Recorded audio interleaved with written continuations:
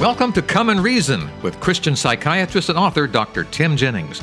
Together we will reason through complex issues to find evidence-based answers that harmonize Scripture, science, and our life experiences. I'm your Come and Reason host, Charles Mills. There seems to be a 12-step program for most anything these days. If you've failed at something or don't know how to do something, you're just 12 steps from overcoming the problem. That's not a bad thing, and millions can attest to the powerful ways that approaching an issue step by step can be life-changingly helpful. Even the Bible offers a scriptural plan to overcome any addiction. That's right. Let's let Dr. Jennings, who joins us today via Skype, explain. Dr. Jennings? Yeah, I'm glad you mentioned the 12 steps because we really are going to expound on those 12 steps, yes. Alcoholics Anonymous, because those 12 steps are actually founded upon Bible principles. How this came about was people struggling with alcoholism back in the last century identified these 12 steps, and a book came out in 1939 identifying the process that these individuals were recovering from alcohol. And they are really not, and I want people to understand this, the 12 steps of recovery are not about abstinence from substances or behaviors. That's not what they're about.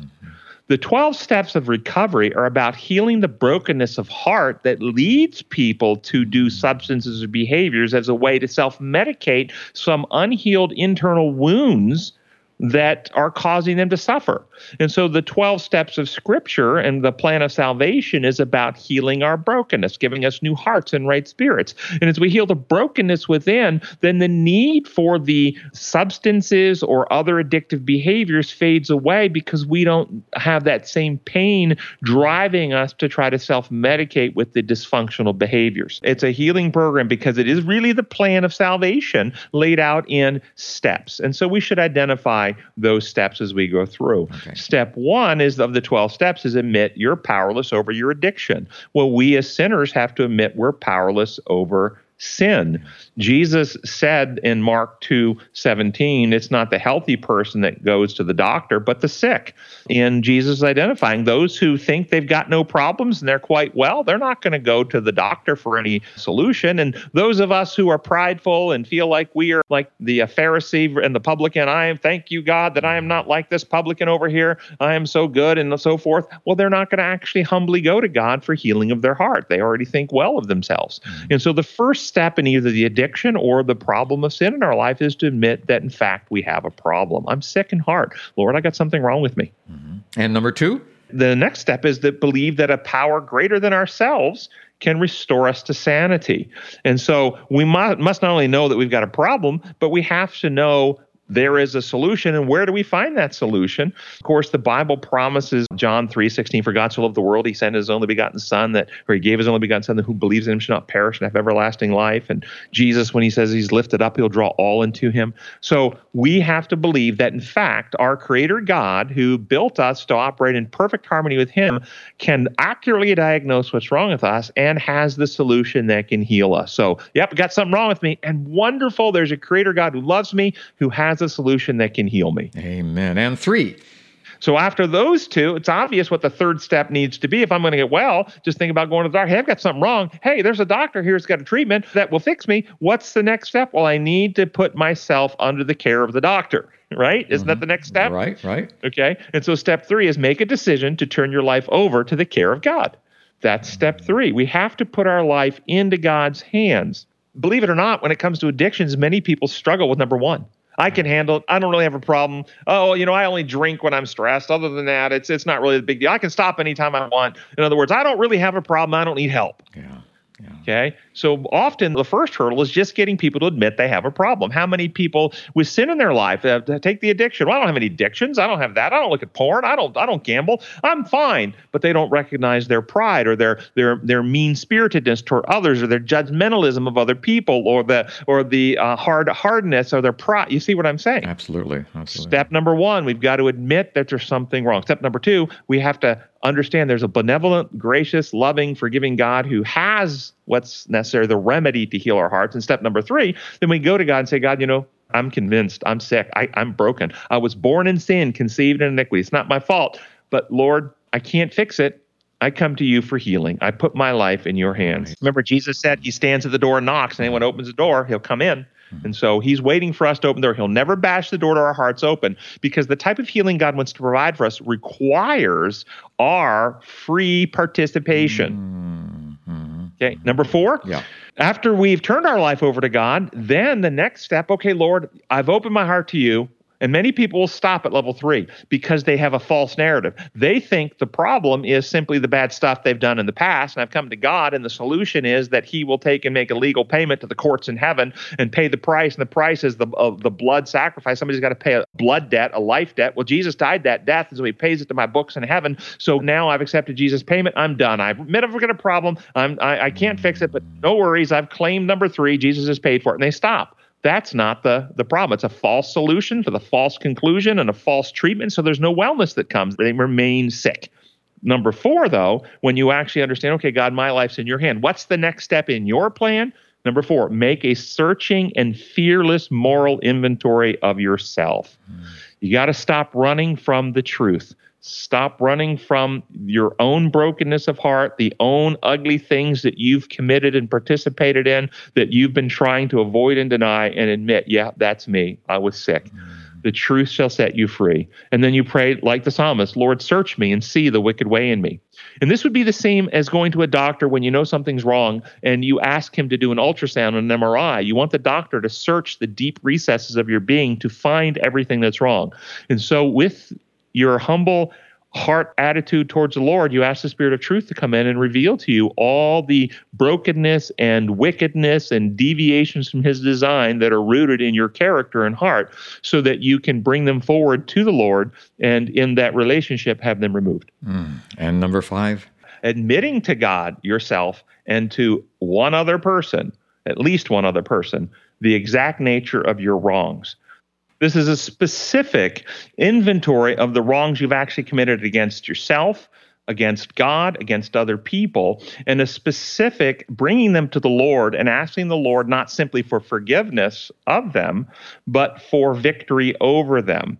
Now, there's a healing aspect in this. One of the things that sin does to us when we commit sin, the natural result of it, when we have done wrong, is we get a conviction in ourselves of wrongdoing that makes us afraid of reprisal, afraid of punishment, and fearful of rejection. Nobody can love me. If they knew what I did, if they knew how horrible I was. And so we go out into society wearing masks that we put on, pretending to be more righteous and virtuous than we are. Church is filled with this kind of stuff. Yes. And so one of the healing aspects of God's grace is to experience that even though God knows, this is the point of confessing to another mature person, another human being knows that you experience that you're not cast off, you're not rejected. This would be the same thing, and I've had this happen with my patients. I've had patients tell me about some problem they're terribly embarrassed about, and you can imagine some of the medical problems a person might tell their doctor, Yes. whether it be bowels or bladder or something else, and they're terribly embarrassed by it, but only when they tell their doctor are they now open for intervention to solve the problem.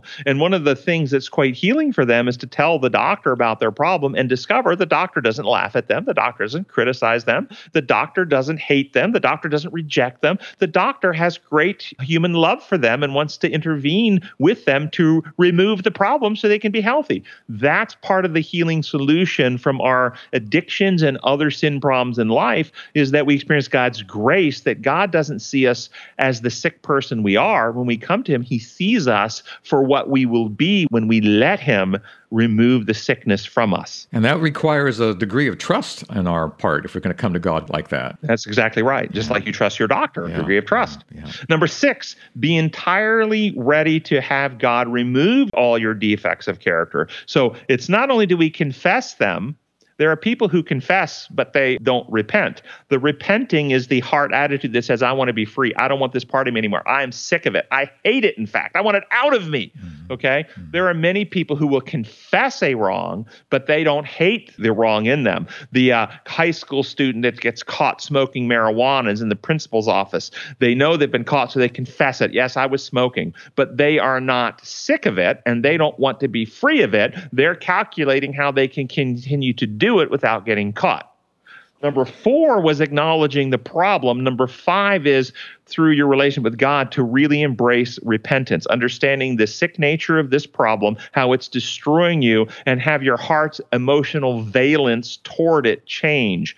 So typically with addicts, when they think of their substance, they get what I call an emotional warm fuzzy. They go, oh, yeah, that would feel good. That would be nice. They think they have an emotional positive towards the substance, even though it's harming them. True repentance is not simply identifying factually that it causes problems for them. It's to have a heart change to where it becomes revolting and repulsive. The emotion is one of disgust and nausea and sickness, not one of reward and positive. That's a real heart change. And so if you want to be ready for that real change, I want to be free of this, Lord.